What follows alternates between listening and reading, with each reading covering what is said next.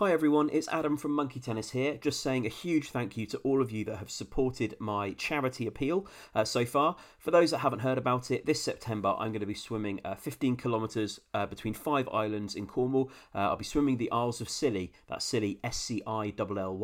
I'm doing it because I want to, but also to raise money for Calm, the campaign against living miserably. It's a well-known statistic that 125 people in the UK die by suicide every week, and Calm run a free and confidential helpline for people to speak through their problems and ultimately to help prevent suicides. I'm looking to raise enough money to train 2 new phone workers to man those lines, and I'll be doing it by swimming the Isles of Scilly in Cornwall. If you're looking to support me, it would be greatly appreciated. You can donate at justgiving.com. Just go there and search for Adam Swim Scilly. That's Adam Swim Scilly, Scilly. All donations greatly appreciated. Thank you for helping me to support Calm. And now, on with Monkey Tennis. Hey, I'm Ryan Reynolds. At Mint Mobile, we like to do the opposite of what Big Wireless does. They charge you a lot, we charge you a little. So naturally, when they announced they'd be raising their prices due to inflation, we decided to deflate our prices due to not hating you. That's right. We're cutting the price of Mint Unlimited from $30 a month to just $15 a month. Give it a try at mintmobile.com/switch. $45 up front for 3 months plus taxes and fees. Promo rate for new customers for limited time. Unlimited more than 40 gigabytes per month. Slows full terms at mintmobile.com. Ever catch yourself eating the same flavorless dinner 3 days in a row? Dreaming of something better? Well, HelloFresh is your guilt-free dream come true, baby. It's me, Keke Palmer. Let's wake up those taste buds with hot, juicy pecan-crusted chicken or garlic butter shrimp scampi. Hello Fresh. Stop dreaming of all the delicious possibilities and dig in at HelloFresh.com. Let's get this dinner party started.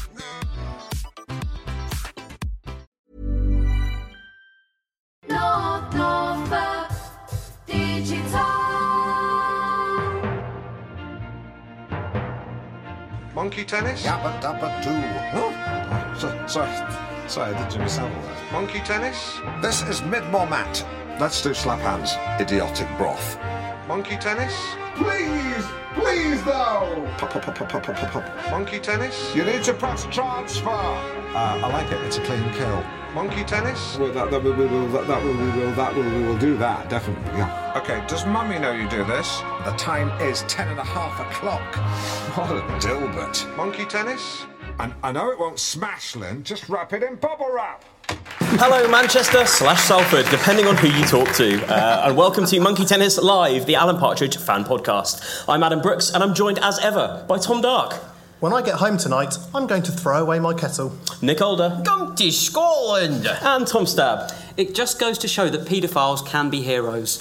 So, before we get into tonight's 2 episodes of Mid-Morning Matters, we looked at Google Trends to see which of these Manchester heroes stacked up against Alan Partridge. Which of these do you think is most popular nationwide? This is audience participation, right? Audience participation is encouraged, nay welcomed. So, Alan Partridge versus Morrissey. Who do we think was more popular? Google over the last 12 months. Shout out. Partridge. Oh, it's a mixed reaction in the room. Morrissey won by a landslide, I have to say. Disappointing. Genuine. Well, Yeah. I guess he's had a lot of bad press recently, so it could be Next up is dance pioneer Bez. Bez or Alan Partridge? So, make noise for Bez. Make noise for Alan. There you go. I have to say, Bez wins, although Alan did break through for a week very briefly, presumably Bez was on holiday. Finally, your local hero, Mick Hucknall. Mick or Alan? Make some noise for Mick. Wow. Mick. That is fucking cold. Old champion Mick. Come on, Mick. I'm voting Mick. And Alan? I have to say it wasn't Alan landslide. A lot of people not voting at all there as well. Quite interesting tonight. So, So on to the 2 episodes we're tackling tonight. Tom Dark, tell us a little more about them. So we're starting this evening's proceedings with Mid-Morning Matters Series 2, Episode 3, Blackbird and Gangster. This first broadcast on the 1st of March 2016 and achieved a viewing figures peak of 92,000. So those viewing Hang on a figures... second. We were in Bristol last night. That is low by comparison. Yes, the episode before this was 145,000. What's the percentage drop?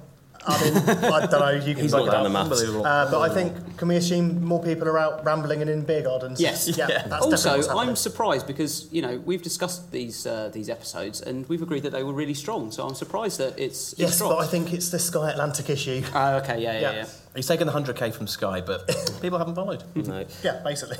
It starts as ever with the webcam format, obviously. So it begins with the North Norfolk Digital website. What a website! It does.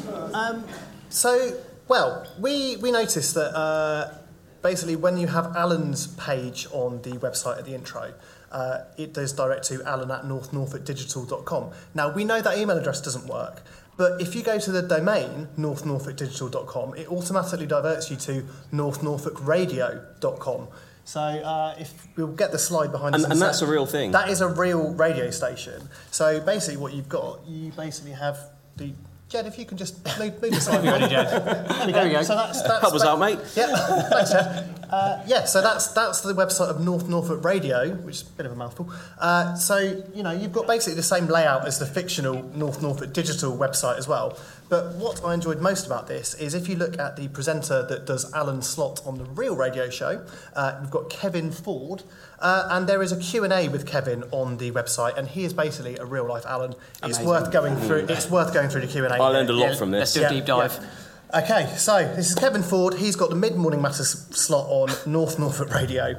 The Q&A. A few things you need to know about Kevin. Favourite album? Dire Straits, Love Over Gold. Best gig you've ever been to? Howard Jones. Tiny venue with some great musicians. Just a happy evening. Favourite thing in the Anglian area? Everywhere. We've got sea, forests and beautiful buildings. Pets. My keyboards are my pets. What does that mean? I mean, there's no more information given, so I don't know. I mean, they both have a lead. That's where the similarity ends. Keyboards and pets, surely. Yeah, I mean, we'll go with that. Yeah, it's baffling. You like. Just a couple more. Favourite holiday destination? Italy. Discovered it late in life. Just great to drive around. Very Alan there. Random fact about me. My great uncle is a famous actor. Fails to specify who. I mean, presumably Harrison, if his surname's Ford. Or am I reaching? I think you might be reaching. I'm reaching. Is he having a joke with us? I don't think it's that smart. Oh, yeah, I don't know. Favourite movie, The Italian Job, brackets, the original one. And the last question, you're stuck on a desert island. What is the one item you'd want to be shipwrecked with? The answer, a wind-up radio, or if there is Wi-Fi and 240 volts to hand, my iPad. Oh, hilarious. So, real-life Alan, Kevin Ford there. Also, is that North Norfolk Radio capitalising on Partridge by buying the domain for North Norfolk Digital? Oh, I think they know exactly what they're doing, yes. That's 100%. sly, very sly. Just one more thing on that website. When I was doing this research, the headline news story on the website on that day was camera stolen whilst being used in Norwich. So a big news day More in Norwich. news as it breaks. This is on the 21st of August. A photographer had their camera stolen whilst taking photos of a church in Norwich last Wednesday. So they're also reporting that news story a week after. Where's the justice? Yeah. Anyway, that's North Norfolk Radio. Now you're up to date. Alan begins by he's just coming out of playing Meatloaf classic I Would Do Anything for Love, but I Won't Do That. Is he not? Mm-hmm. Yeah. Saying, what would you not do for love? What would you not do for love? There are some wonderful quickfire callers. What have we got? We've got Sandra in Beccles, Shave My Dad's Back.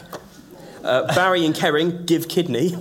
Yeah, not grammatically correct. No, but fine. Leonard in Taverham, Put Her on the Car Insurance. A lot of you saying that. Yeah. A lot of people are saying that. Tara in Westwick using an adult voice to say, Share my sweeties. Bit weird. And Beth in Peston, Renounce Christ. Which obviously brings us to the first question of the group of the night. What would you not do for love? Yeah, it's a fair question. Do you want me to start? Yeah, go ahead. I think, well, the thing that immediately came to mind was not sharing food. Yeah. Oh, well, I mean, I was going to say I wouldn't shave Adam's back. I'm not in love with Adam, but just to be clear, I wouldn't shave your back, Adam. I'm not asking. No, I was just saying that's if it came up. If it came to it, I'm answering the question. I wouldn't shave your back. Okay. That's fair. Tom? We discussed these earlier, and actually, Adam, I'm going to steal yours. Eat eggs, I hate them. Five eggs in a row is my limit. I would do 4 for love, but five for no one. You won't do that. I think that's fair enough. Yeah. That's good to know. At first, I was amazed they could get through. They could get enough callers to rattle through them. But then I suppose when you listen to the answers to Alan's phone-ins, you can tell they are putting literally everyone on air that calls, aren't they? There's no screening. There's no screening whatsoever. Yeah, no. And a lot of thought's gone into this one because it's actually for a prize, which is a meatloaf a week for a year, provided by Bannon's the Butchers, who have sponsored Alan's show in the past. We've heard from Bannon's before, haven't we? Yes, so Alan was recording voiceovers for them at the time of Alpha Papa. Yeah, yesterday's meat at today's prices. Yeah. I like that there's sort of the writers have created a list of local traders that Alan always comes back to. Yeah, in the Partraverse, as exactly. we sometimes call it. Yeah. Alan then changes during a jingle, giving his sweaty nips a wipe with a wet wipe, which Simon has to hold, which I thought was reminiscent of the poor nameless man in Series 1 who has to hold a bowl for Alan to spit into after cleaning his teeth. Yeah. Well, doesn't Simon give him his mug? Or is that when he gets the massage? That's when he gets the massage. Jumping ahead. Yeah. The jingle itself needs some analysis. It's made up of supposedly genuine people claiming to love Alan's show, but there's a Jamaican at the end who is clearly Alan putting on an accent. Yeah, it's one of the... I think there are a few instances throughout the series when you've got... Alan's clearly makes his own jingles. He doesn't seem to have any other production team support. Yeah. And he tries to get in every conceivable demographic. So you go from, like, this awful cod Jamaican accent to basically a dog barking and a child saying, even Shep loves it. He apologises to Psychic Simon for the speed wash, puts it down to this morning's workout. Simon probes into that, assuming he means regular we know where exercise. This is going and it's not good. It's lovemaking with Angela. I thought it's nice consistency that he's still calling it lovemaking, because of course he used to back in the Sonia days as well. Of and he says Angela, he describes her, he says she is strong and she has stamina. There's a third attribute. Well, isn't it described as neither a Vogue model nor catalogue model? Like, just no respect. Have you ever kissed a woman with a rough tongue? That's the third attribute. She's got a rough tongue. But that, I mean, whenever I think of a rough tongue, I think of a cat. I mean, have you ever kissed a cat? Oh, no, I haven't kissed a cat. Has Alan kissed a cat? I doubt it. And if he hasn't, how does a human get a rough tongue? Is it because they've had a very long and vigorous lovemaking session? I'm not sure I really want the answer to that. Yeah. Does that mean you have a rough tongue? Can we stop the deep dive on it, please? Please stop saying rough tongue. Shall we go to Outfit Watch instead, perhaps? Yes, please. Yes, a nicer subject. So, Psychic Simon, as we can see here, has he's got, I believe it says, "For Cod's sake, eat haddock" on his T-shirt. So I looked into this. That T-shirt is made by a company called Plain Lazy. Now, as we've kind of observed before, Simon has a kind of a wacky student dress style. So I would assume that all his T-shirts probably come from the same website. Something like, if you look on the Plain Lazy website, they've all kind of got these wacky slogans. I didn't realise it was made by Plain Lazy. I have worn those T-shirts when I was a student. This is awkward. Yeah, that was about 16 years ago, though. Oh, so it's fine. Yeah, although I don't know how old Tim Key / Simon is or is meant to be, but either way, it's... I mean, I would pitch him as late 20s, early 30s. Do you think that's fair? Yeah, a little bit older, maybe. Okay. Yeah. I just think with Alan's outfit, you've got another kind of awful colour polo shirt, really. That's pretty standard. And quite a prominent white jacket. More about the white jacket later. Yes. He also says that he's sweating like a bandit, to which Simon says the good, the bad and the ugly, to which Alan says it's a good description of what went on because there were 3 distinct phases. So we've gone back to the vigorous lovemaking, even though we tried to get away from it. He then goes on to say that Angela was pissed, and I thought, is that the first of the 3 phrases? And if that's the good, what's the bad and the ugly? I don't know if it bears thinking about. Right. But we're on to today's guest at this point, aren't we? Yes, we are. Yeah. Blackbird Goodbrook. Or BBGB. Mm-hmm. Played by Julian Barrett. Yes. Yeah. From The Mighty Boosh and many other comedy bits of gold. I think he's also, he's been a caller in Mid-Morning Matters episodes previously as well. Yeah, I think in Series 1. So his first song is posing the question, what would life be without cars, trees, the ocean and bees? Yes. Is it at this point where we're going to do your deep dive in terms of some analysis about what the world would actually be like? What I would say is, bear with me on this, I've got some internet mentalism to go through, basically. I thought, I mean, what else would we do when we're doing our research apart from just Google the answer to these questions? And you'll also see when you get the autocomplete Google search for this. These are the questions that people are normally asking.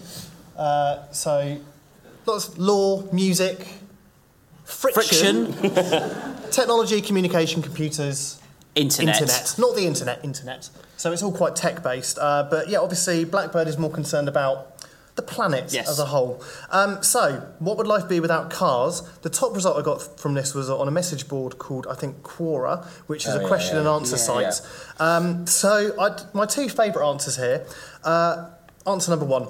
Without cars, there'd be many things that would not happen. First, most of the business locations, brackets, restaurants, shopping malls, etc., and tourist landmarks wouldn't thrive as we will have to walk for a longer duration of time. That's just stating the obvious, isn't it? Yeah, it would just take longer. Second, despite having the problems mentioned above, there will be no pollution as most of the cars we have these days emit CO2. Third, we would just sit at home and basically do nothing. Fourth, motorsports would have not existed. Fifth, automobile engineering would not even be a topic of interest. I mean, factually, that is correct. That's basically like someone saying, my main concern about A Life Without Cars is the future of What Car magazine. Yeah, basically. And the other response I like, I believe this is what happened. This is what would happen. Easy for me to say. Life with travelling and enjoying public transport. So you have to enjoy public transport in this instance. Life in which rising of petrol prices won't bother you. Life in which you would love your bike. Life with the beauty of travelling in night with bike. In night? Yep. Would be life in which helmet is an important thing.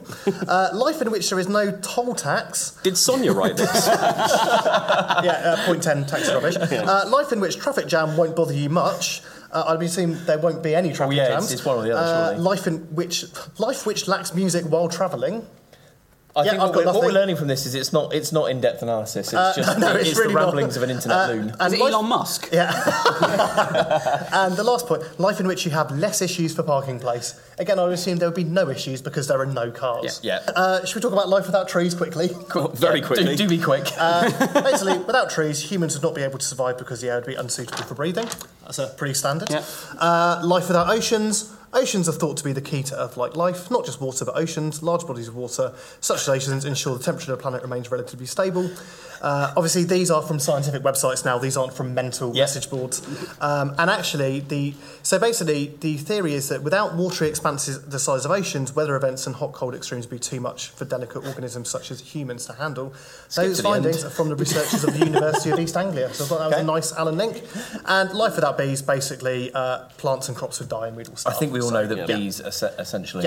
very important. So Blackbird is focusing on the important items. He really is. Although I didn't understand if this is an environmental anthem about trees, the ocean and bees, why did he start with cars? He's trying to save cars but also trees. It's a very confused message. Yeah. I thought... some things are worse and some things are better. Sure, so, that's true. But I also thought he's got a very thin scarf and a tiny hat. He's a bellend, isn't he? I think we can all agree on that, can't we?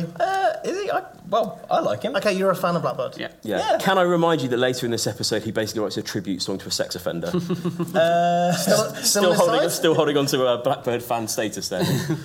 Yeah, but... yes, okay, I've got yes. Okay. I think the case was dropped. To be fair, Alan does describe him as a legendary folk singer. Blackbird claims that Blackbird is a nickname. I thought, let me stop you there. Blackbird is not a nickname. Firstly, you've given that to yourself. Secondly, nicknames are supposed to be sort of slightly fun-poking. Yeah, and doesn't he also say his other name was Blackie? Oh, yeah, people call him Blackie or BB. BB or BBG. Which reminded me of a time when I was living in Southampton. My friend Jay was trying to find my flat when we were having a barbecue and was walking up and down the street shouting out, "Where are you, Darkie?" Oh. Not appropriate, Jay. You really shouldn't have done that in public. No. To clarify, my surname is Dark. That's why that happened. Yeah, it's important to state. Alan, this brings Alan on to his nicknames vis-a-vis lovemaking with Angela. Sorry to bring it back to that so quickly. No. I call her Little Sparrow. She calls me Big Bird. At this point, I thought that's actually quite sweet. Yeah, but then he goes on to add, I waddle in and then fall on. But I mean, she's fine. She's part of it. Yeah. Unless it's consensual. It's fine. Yeah. Awful. He then... Oh, sorry. He then says something which I don't have the exact statement, but it implies that he's not yet in love with Angela, but hopes to achieve it by having more sex. There is very much a tiered system. Yeah. He's working his the way same up. with Sonia as well. He was bonking her like mad, wasn't he? Maybe he was trying to convince himself that he wanted to love her as well.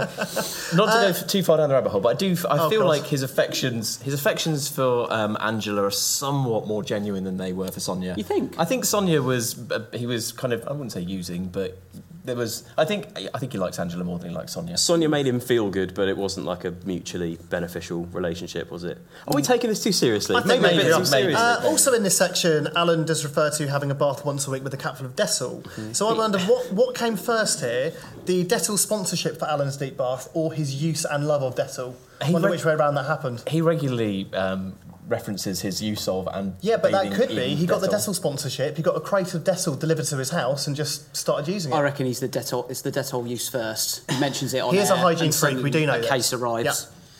Yes, he also says that weekly bath is non-negotiable. I mean, who's trying to talk him out of it? I don't know. But No, it's fine. Alan then claims that we need to be careful that we're not usurped by apes, a theory he got from watching Dawn of the Planet of the Apes the previous night. Yeah, the documentary. And there's lots of examples of this where he's literally seen something on telly and then the next day it's a phone-in on his show and a theory that he absolutely stands behind. He's basically very easily led by whatever he's seen on television the night before. A bit like Donald Trump, actually. Oh, yeah. He then compliments Blackbird by saying, I think your music's that good that it could be used on an advert. That's kind of what he sees as like the high watermark of achievement. That's the benchmark, isn't it? Yeah. The commercial gains that you can get from being on a car advert, for example. And he says that he saw Blackbird performing at the Boxy Wheat Sheaf, didn't he? Which has become quite a commonly referenced pub in this series. And this is also, it's a reference in Mid-Morning Matter Series 1 and the shortlist article, Norfolk, a Cultural Hotbed, where the Boxy Wheat Sheaf was identified as a pop landmark and a place to go for folk music. So again, just building the Partreverse around it. Yeah. Is this where Alan Alan and Simon attempt a Scottish accent? Yeah, but I think Simon starts in a kind of, respectful way of trying to emulate a Scottish accent, and then Alan sees an opportunity to usurp or better him, but it comes out in a much more offensive kind of way. Would you like to give a brief example of each of their attempts? I feel like I did that earlier. I don't know if to do it. I'm keen to hear it again. You've been doing it all day. That's practice. All weekend, actually. That's practice. Okay. And actually, things like that, is that just an excuse for Coogan to show off his mimicking skills? Although it's not a very good Scottish accent. It's not a good accent. He's taking the mick. Yeah, no, I don't think so. I think, it's Alan being disrespectful of other, say, cultures. But... So Alan was being disrespectful, but you did choose that quote to open the show with. Oh, it's still funny. just clear it up. Should we talk a little bit about Alan's jacket? I think it's time, He bought an Italian jacket in Capri. He says, guess how much it cost? 60 quid? No, £1,000 in 1980. I looked up white leather Italian men's jackets. Not for this, just for my own midlife crisis. It turns out they retail for around £900 to £1,500, but that's in present day, so Alan still got ripped off if he paid that in the 80s. I did wonder, though, was Alan flush enough to pay that for a jacket, or is the implication that it's second-hand? I think it must be second-hand. Yeah, maybe. He's just not got that kind of money. In the 90s he might have. Was he on the BBC then? This is in the 80s. Oh, yeah, of course, yeah. This is pre-day to day. Second-hand, or he's lying. Good point. Do we move then on to the discussion about folk being seen as old-fashioned with no synths and no samplers? Alan gets very confused about the difference between Judas and Barabbas. Yes, so that's talking of Dylan going electric and the infamous Judas shout, isn't it? But he goes with Barabbas. And they're both Easter baddies, according to Alan. That's how he got confused. There's a really nice tussle here between Alan and Blackbird, where Alan's basically indulging Blackbird as a guest, obviously saw him live and was impressed enough to get him on the show, but now what he's getting is less of Blackbird's music and more of Blackbird's opinions, which Alan is staunchly against. Not as bothered by it. Keen to hear the music, I'm not as interested in your opinions. If someone else, it's my opinions I'm interested in. I'm interested in your music. Absolutely. Yeah. It's like hearing one of those guys with an acoustic guitar at a party playing their own songs, but then also having to listen to them talk about how we all be better off with a barter system, or them trying to sell you a hemp bracelet, or get off with your good-looking friend. All things that happened to you recently in Bristol. I was going to say, this sounds like something that might happen in Bristol. And when Alan cuts him off performing this song because he has to go to the traffic, and he says that song is very moving, unlike the traffic on the A47, which I thought was great. Blackbird also says, I make my music for local peoples, not stadiums. I leave that to One Direction. Oh, you leave it, do you, Blackbird? The option's available to you, is it? See, again, I'm going with Bell End. I'm sticking to that. Absolutely. This then leads Alan into a fairly descriptive section about trapping One Direction in a collapsed tunnel, which has aged badly for two reasons. One, One Direction have split up since this was filmed, and two, recent news events in Thailand. So let's leave that one there. Simon says, they make the monkeys sound like the Beatles. Alan says, they make actual monkeys sound like the Beatles. Blackbird, who we know has an absolute sense of humour vacuum, says they make actual monkeys sound like actual Beatles, which is nonsense. Again, Bell End. Just really going with that. Yeah. A quick two-part game here. Which is the most popular by Google search over the past 12 years? Monkeys, spelled like the band. Beatles, spelled like the band. Or One Direction, same spelling either way. Oh, 1D. Yes, 1D. One Direction. You say, is the crowd saying One Direction over the Beatles? Yeah, surely. With a heavy heart. Well, you'll be pleased to hear, actually, the Beatles win by miles. Then it's One Direction, then the Monkeys at the bottom of a cliff. Beatles band spelling also beats Beatles animal spelling. Just throwing that in as a bonus fact for free.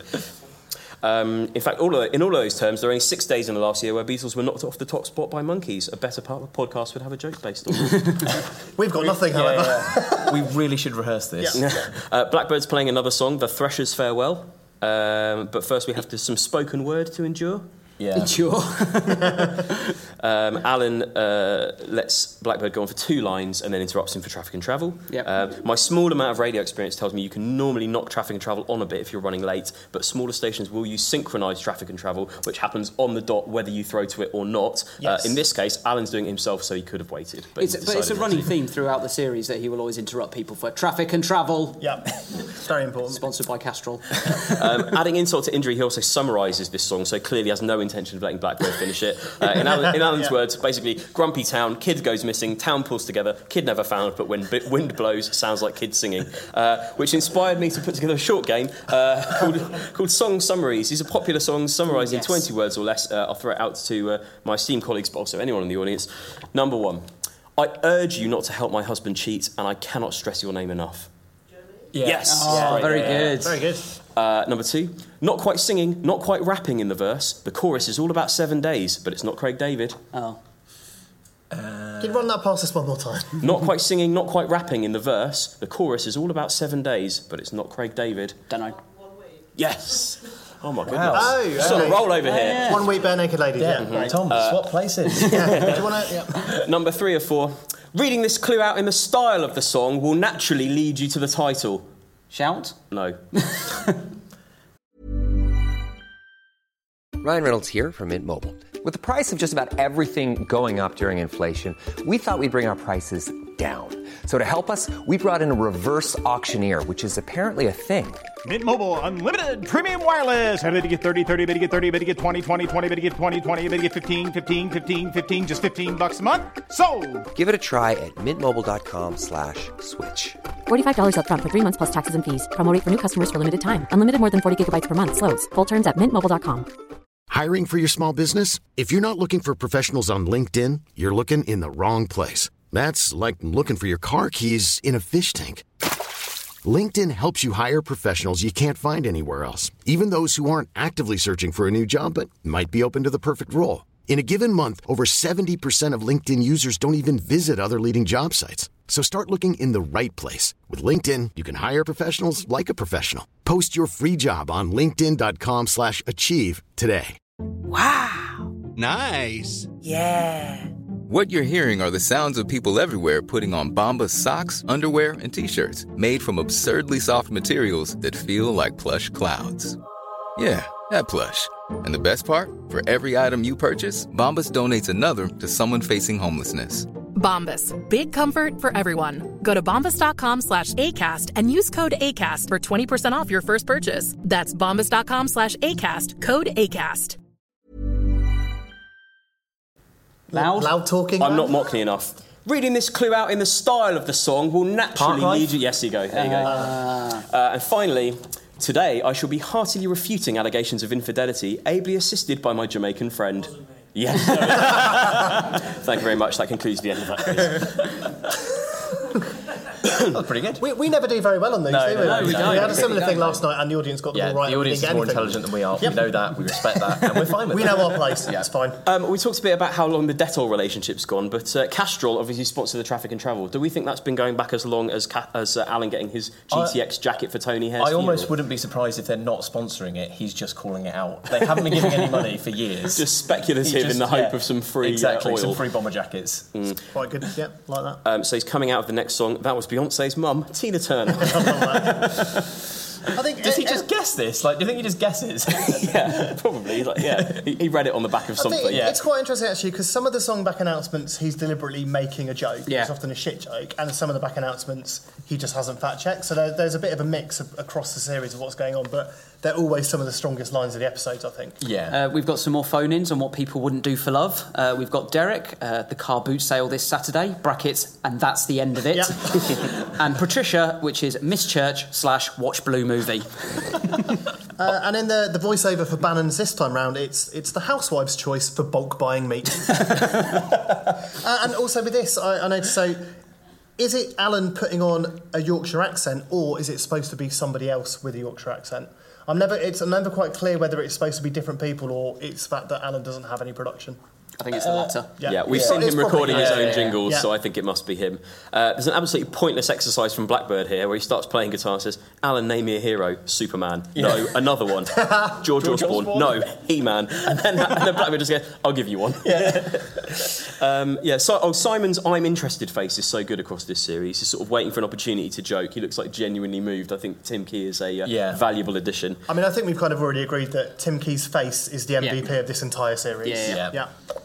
Alan falls asleep before the intro's even done to this song, which is called Raindrops and Rainbows. I looked for the real Raindrops and Rainbows. There's 4 songs on Spotify with this name. The closest match is Stephen C. from the album Past and Present, where the song is played by piano. Other albums featuring Raindrops and Rainbows, Soft Piano for Background, A Spiritual Journey on Piano, and Drift Away, where the piano has been swapped for panpipes. Wow, this all sounds shit. And which was the best of those 4? It is very much... None of them. They're all equally terrible. Cutting to the end of the song now, Alan's got headphones on, looks a bit more awake. Well, I say more awake, he's not asleep, so that's a start. And isn't there a lyric in the song where he says, Jeff saved them all from heaven March 19th, 1997, which is one of the worst lyrics of all time. Yeah. Alan's written spellbinding down as a description of this song, but he's also written it in mammoth child's bubble writing for some reason, which is a bit odd. The song was about Jeff Tannery, who Blackbird claimed was a hero. Yes, but then Alan reveals that he was accused of keeping images of children. Accused? I think it's important to stress that he was accused of keeping inappropriate images. Mudsticks. As Alan says, Mudsticks. Really shouldn't have mentioned his name. At least I didn't mention his address. Simon says, you did. Alan says, I did. He lived at the old rectory. I've done it again. And just using something like the phrase "you've done it again" is like it's a nice little callback linking to I'm Alan Partridge as well. I thought it was quite good.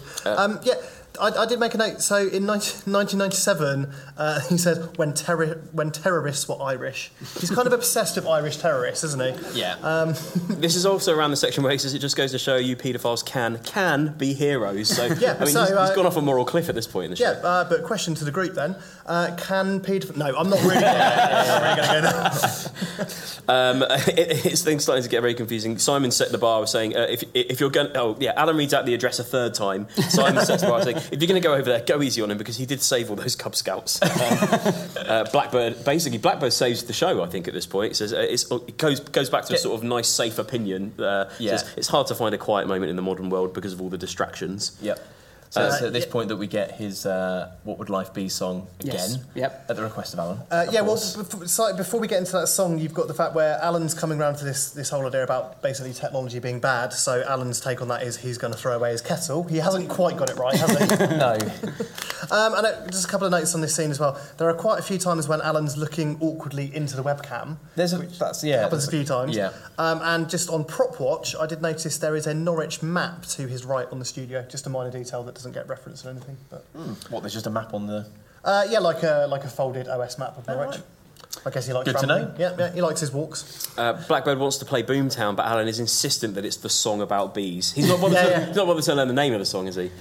So do we need to talk about what life would be without iPads, cows, Tesco and beer as we go on to talk? Yeah. Well, I mean, do we need to go through it in the form of song? I don't think we need to sing it. I think we can briefly agree whether iPads, cows, Tesco, beer, food tax, Gore-Tex. Gore-Tex, easy for me to say. Let's work our way through it. Okay, well, let's work our way through it, and let's also... crowd participation is allowed for this section. Of course. Yeah. So you can go with better or worse, or possibly, and you'll know when this comes up, it's complicated. Yeah. Okay, so what would life be without iPads? Better. Cool.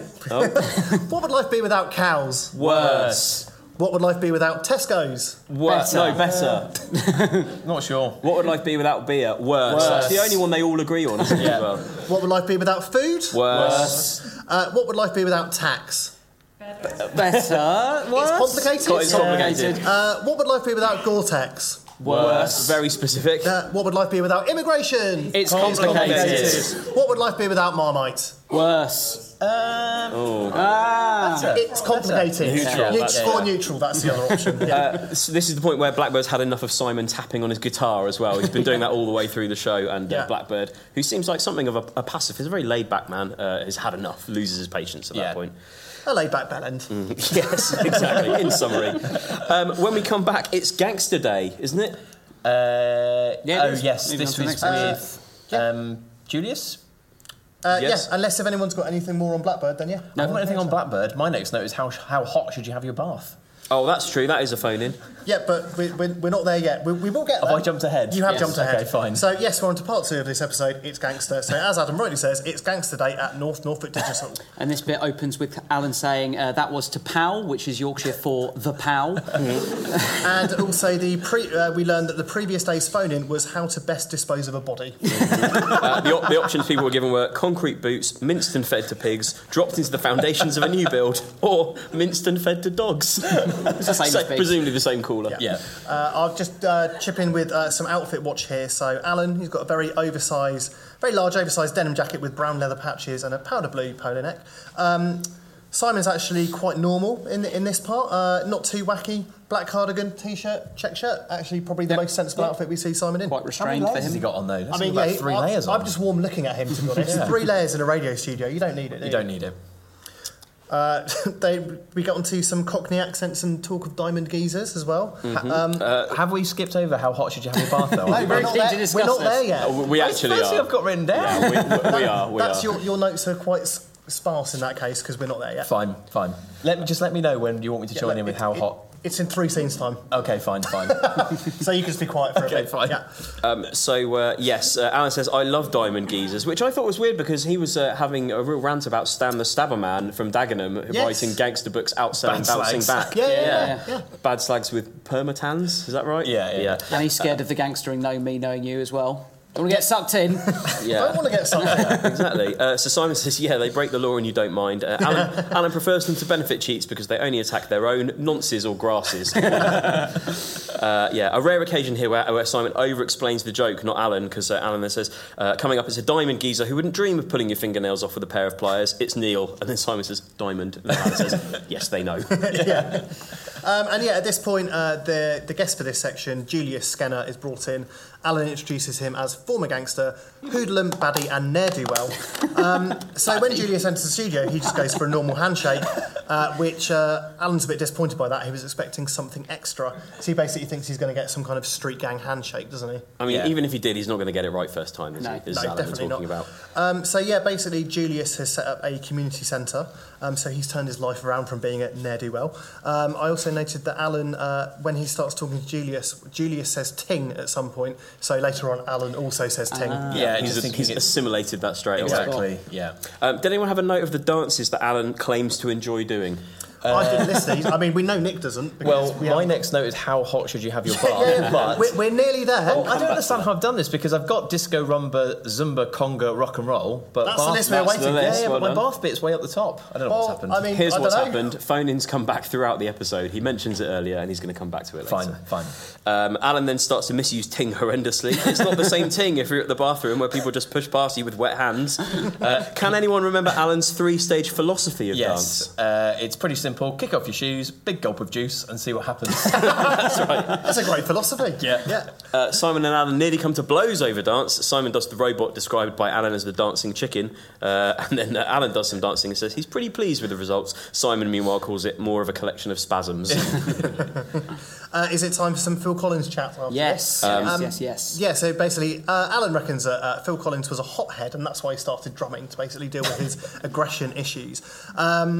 Although, obviously, sadly, Phil Collins can no longer play the drums due to physical ailments. So, should we assume that he's now a very angry old man? He was pretty angry before, wasn't he? Quite possibly. Well, exactly. I also did a little bit of research because he says, obviously, like you say, Phil Collins got into drumming because he's a real hothead, but then a lot of bold people are. So, I looked into this. Are bold Calm down, Adam. Please calm down. Scared. Are bold people more likely to be aggressive? The Washington Post says yes. The Daily Mail says they're more likely to be socially mature, intelligent, educated and honest. But let's be honest, that's just the Daily Mail playing to their base. In the end, there were so many conflicting views about whether bold people were more likely to be aggressive. I got really fucked off and punched my laptop.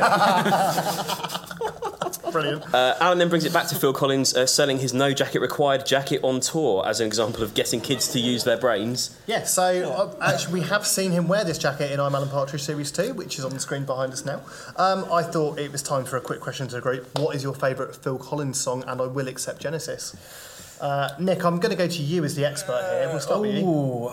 I did tell you I was going to ask this I as know, well. but I actually couldn't narrow it down. There's so many. Top 3? You have to say the best of Phil Collins? Sussudio, Domino, and... Remember, dead air is a crime. I can't. We'll never get to the hot bath at this rate. Okay, thanks for that, Tom. No. Driving the long spike. Great choice. That'd be my second choice. My top choice, I'll go for Jesus He Knows Me. I love that song. So basically, all off that I Can't Dance. Oh yeah, I mean album. that's brilliant album. The best of Genesis. Adam, anything to add? It's against all odds or I can't dance. Let's move on. Great, cool. A couple of other notes about how Alan interacts with Julius in this scene. You have the when he comes to him and says, "Let's do slap hands." Yeah, that's a high five. Yeah, so he makes him do a high five, then a low five. Also, I did note that as he fades the music up in this scene, he is just staring intently at Julius with a manic smile on his face. It's quite entertaining. There's one of those lovely brief scenes you get in Mid-Morning Matters where something's happening off-air. Alan basically mimes pulling a gun for an imaginary attacker. I guess he's imagining overpowering some kind of gang member inspired by the guest. Some kind of altercation with a gangster, yeah. And then a situation that would never happen as well. Exactly. Surely. Although what I do like, we've actually seen quite a lot of imaginary gunplay from Alan before. So with Michael in the hotel. At the start of Know Me Knowing You. Yeah, exactly. Yeah. Every time there's some kind of different imaginary assailant in that. Both barrels, you hit the wall. Yeah, acting out Bond, and also when he was giving self-defence tips in the previous episode as well. And getting the air rifle to assassinate squirrels with Angela's kids who are from a broken home. Yeah, that's true. He comes back with a large question, which is, Nick. And also, I've got I know what's happened now. I've got this note here and I've got it at the beginning. I don't know why I've got it at the beginning, but that's basically... So it's a copy and paste error. Yeah, it's user error. I need to own that. Okay, so Nick, what is the question that we've all been waiting for? How hot should you have your bath? Don't know. Adam? I thought give me something, mate. I would say it needs to be hot to the point that it's almost uncomfortable to get in, because then as it cools, yeah, I would agree. Extra bath time. I would agree. I think Adam's got it bang on. Yeah, I would also say for me, I probably bath annually, although that doesn't mean I don't shower. I do shower daily, but I wouldn't have I'd probably have a bath about once a year. That tends to be timed around the time that I would get a cold, because I sometimes find if I get a cold, sometimes a bath will help. Why do you limit yourself to one bath a year? Well, I don't limit myself, it's just because generally I get ill about once a year. And is that bath non-negotiable? Yeah, absolutely not. It's and do you put a cap of Dettol in there as well? No, just some, I think maybe you should try the Dettol. That might keep the illness at bay. Yeah, give that a try. Is it worth going into what the callers say about this? Well, I was just going to say, I thought this was possibly Alan's phoning with the least potential for fun answers, but then I heard Sandra on line 3. He says, I made my husband have a cold bath every night to stop him fiddling with himself in bed, to which Alan says, makes sense. The next caller just says 50, and he's like, 50 what? Bye, Alan. That's it. Then Lucian calls in, and then Alan says, actually, I'm not speaking to someone called Lucian. That's the end of that one. There is one more response, though, isn't there, which is the same temperature as a swimming pool when the disabled kids go in. To which Alan says, lovely. Alan then plays Gary Glitter, and I thought, would you still in 2016? What happens to the hits of disgraced musicians? But again, it's brilliant writing for the link, because he says Julius is a reformed character, unlike Gary Glitter. But I will still play his music and give him royalties. Yeah, and actually, again, it's when Alan is pushing up the slider to the music, again, he's got a mental smile on his face when he's doing this as well. I don't know, that might come up on the screen. So they've played Gary Glitter and they've talked about Jimmy Savile. Disgraced Night of the Realms. They are prepared to give airtime to people that probably don't need any airtime. Probably. Well, they are prepared to give airtime to people that actually don't deserve any airtime. But it's worth it for the gags. Yeah, we'll edit that bit out. No, we won't. So he cuts back to the interview, and his today's guest is saying, I've been there, I've done it, and then to which Alan says, you were scum. Which I thought he actually goes along with that quite, I think, he's quite an amenable chap. Yeah. But again, use of the word scum, another classic use of a word in the Alan lexicon. I like that. It's just the way he says it as well. It's so direct, him cussing. But yeah, he's able to rise above it because ultimately he's the better person in this conversation. Yeah, it is quite harsh. It's very harsh. You were scum. You were scum. To be fair, Alan does admit, he says, I've had a few scrapes with the law, also had a few dinners with them too. This is extra fun for long-term Alan fans as we remember his various scrapes with the law, traffic cone theft and booking a meeting room under the name The Real IRA. Yes. Quick question to the group. Have any of you lot ever been in trouble with the police? I can't say I have, mate. No. I was once moved on, but that was just a sort of. What were you doing? There were just too many people in an area. That's all it was. At this point, I'm just glad that Jed's nowhere near a microphone. Yes, because correct. he needs to put aside another hour. Yeah, producer Jed's at the back of the room, presumably on the phone to his lawyer again. Yeah. Phones are a lot. It's weird. Alan then outs his policeman friend for drink driving. This is the day after reading out an alleged paedophile's address as well. So he's really on a roll now. Yeah, so this is his police friend, DCI Brian Tolsmore. Yeah. And also, he assumes that Julius would know him. That's outrageous. He's a drink driver. 2 weeks ago, they found him asleep in his car on a roundabout. Also in this scene, Julian says the phrase, blah, blah, blah, comes easy, and Alan corrects him to easily. He can't help but correct his guests with their pronunciation. Yeah. Anyone can fall foul of the law. It can happen that easy. I know, it can happen that easily. Alan then tells a tale of getting free Kit Kats from a vending machine as a kid and says, and I quote, I wanted those fingers inside me, all 5 of them. Now, I'm confused for a few reasons. One, that is obviously a shameless bit of innuendo crowbarring into the script. But also, did Kit Kats have 5 fingers? Was that some glory day that I wasn't around for? No. I looked this up. I couldn't find any evidence to suggest that there were ever 5-finger Kit Kats. Maybe that's the joke. But I think the writing of this bit kind of like, it does kind of eat itself a bit, because obviously Alan's being filthy using the use of the phrase "fingers inside me, chocolate fist." Alan thinks that Simon's being filthy using the phrase "chocolate fist." Where obviously Simon's clocked onto the fact that Alan's talking about the fingers inside him. So it's just I can't figure out what's meant to be the gag, what isn't the gag. I don't know, but it's great. Alan basically starts to bristle at Simon about this, doesn't he? And I did think as I watched this, is this the beginning of more friction, like we saw in Series 1, where they gave Simon the shove for Zoe? It feels like it felt like it's building a little bit the animosity. I feel like in kind of any episode, you get points where they're getting along really well, and within minutes, that will have absolutely deteriorated. Yeah. It's not consistent. Is it at this point we see Alan on the phone to a rather angry Brian, who is clearly in the pub and gambling on a fruit machine whilst furiously dialing Alan? That is in a bit. Have I jumped ahead again? Yeah, you jumped ahead slightly. Just lead me gently, and tell me when I can come back in. Before we get there, Alan's phone has gone AWOL. He thinks he's lost his phone. Has anyone seen my phone? Julius asks, what type is it? And he says, oh, mobile.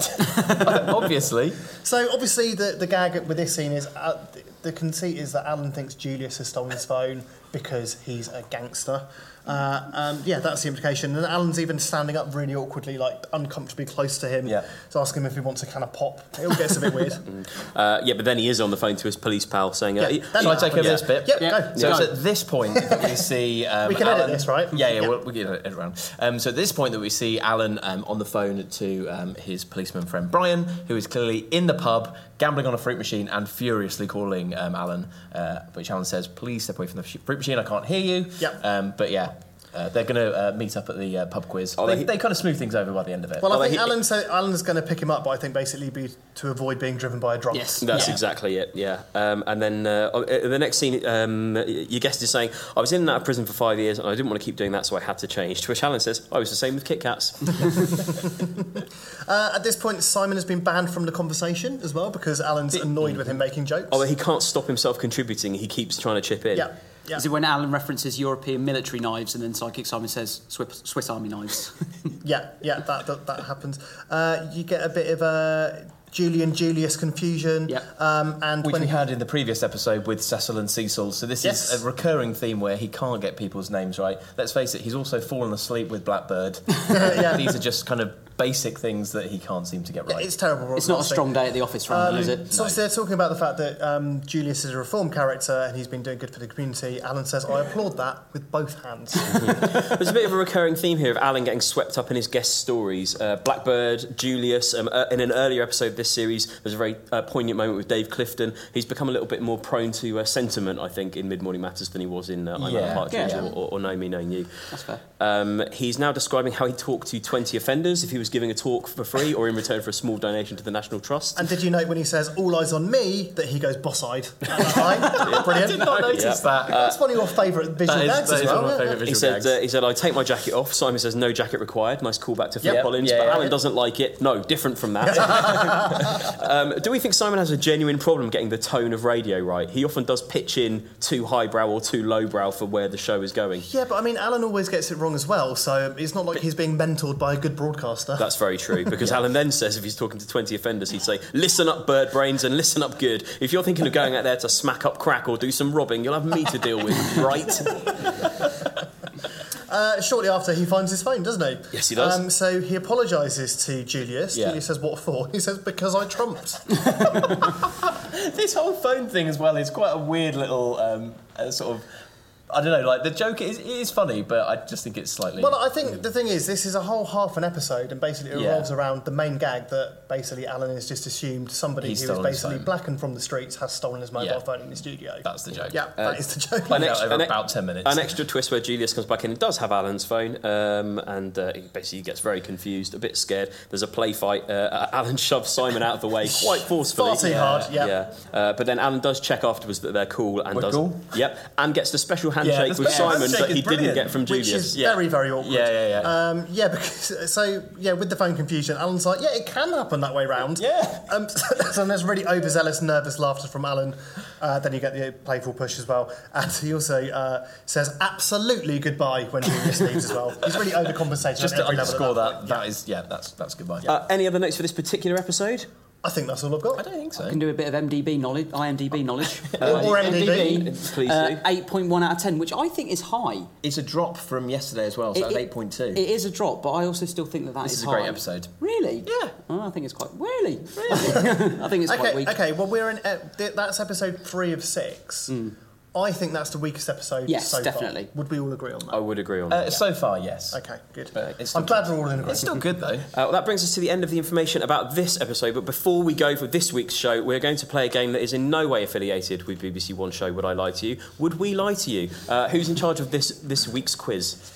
I'm in charge of this episode's quiz. I'll be honest, listeners, I've been practising this all day and I keep getting it wrong, so please do bear with me if I make mistakes. And it did go a bit wrong yesterday. You are no Bryden, are you? I mean, not that it's got anything to do with Would I Lie to You. You're probably thinking, we don't believe you, Nick, you wouldn't make a mistake, but do remember with my notes, I was all over the place. So, the way this is going to work is, as per the popular TV show, which in no way we have leaned on or used... It is not related to the BBC. No, just keen to stress that. Yeah. But we'll read out 3 pieces of information which this week are all related to Scotland, because obviously Alan was talking about the Scottish Tourist Board earlier, so they will all be related to Scotland. 2 of them are false, 1 of them are going to be true, so I'll hand over to Adam to start reading them out, and then I'll come to you to guess which one you think is the truth. So, Adam, would you read out the first one, please? Scotland statement number 1. Scotland is home to the world's tallest hedge. Statement number 2. Scotland is home to the world's most overweight beagle who lives in Stranraer and is called Barry. Statement number 3. Cholesterol was invented in Fort William by Dr. Claire McKesterol. So, I will now do a quick recap and by way of noise, hollering, whooping, applause, let us know which one you think is right. So the first one was the hedge. Do we think it was the hedge? No. No faith in the hedge. Do we think it was the overweight beagle? Yeah, people think Barry's popular. Barry the beagle from Stranraer. Or finally, was cholesterol invented in Scotland by a Dr. Claire McKesterol? So kind of... She's here tonight. Come on down. So I feel like you were second, Tom very much in first, and I'm sorry, Adam, you were very much in third. So... Yeah, I'll hand over to you, Tom, to reveal whether you were indeed true or false. Is Scotland home to the world's most overweight beagle who lives in Stranraer and is called Barry? I can reveal that is a lie. What? Guys. What? Okay, what about you? Should we reveal more or less simultaneously? Yeah, let's do it. Ready? 3, 2, 1... Scotland is home to the world's tallest hedge. That's true. That's a real fact. I can't believe it wasn't Dr. Claire McKesterol. Shocking. I really wanted that to be true. If you want to get in touch with us, you can contact us at thepartridgepod@gmail.com. We're on Twitter at thepartridgepod, facebook.com/thepartridgepod, and on Instagram at monkeytennispod. Thank you.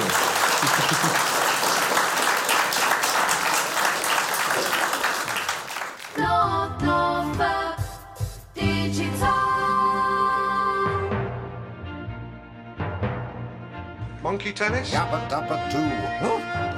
Sorry, I did Jimmy Savile there. Monkey tennis? This is Midmore Matt. Let's do slap hands. Idiotic broth. Monkey tennis? Please though. Pop. Monkey tennis? You need to press transfer. I like it. It's a clean kill. Monkey tennis? Well, we will do that, definitely, yeah. Okay, does Mummy know you do this? The time is o'clock. What a dilbert. Monkey tennis? And I know it won't smash, Lynn. Just wrap it in bubble wrap.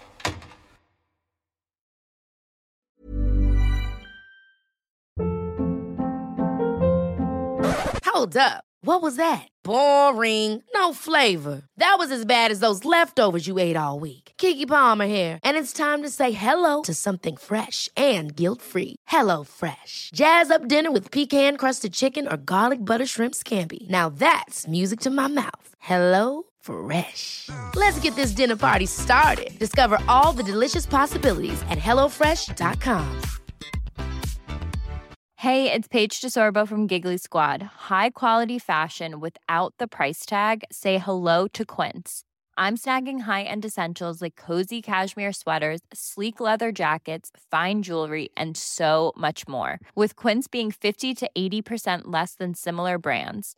And they partner with factories that prioritize safe, ethical, and responsible manufacturing. I love that. Luxury quality within reach. Go to quince.com/style to get free shipping and 365-day returns on your next order. Quince.com/style. When you need mealtime inspiration, it's worth shopping Kroger, where you'll find over 30,000 mouth-watering choices that excite your inner foodie. And no matter what tasty choice you make, you'll enjoy our everyday low prices, plus extra ways to save, like digital coupons worth over $600 each week. You can also save up to $1 off per gallon at the pump with fuel points. More savings and more inspiring flavors make shopping Kroger worth it every time. Kroger, fresh for everyone. Fuel restrictions apply.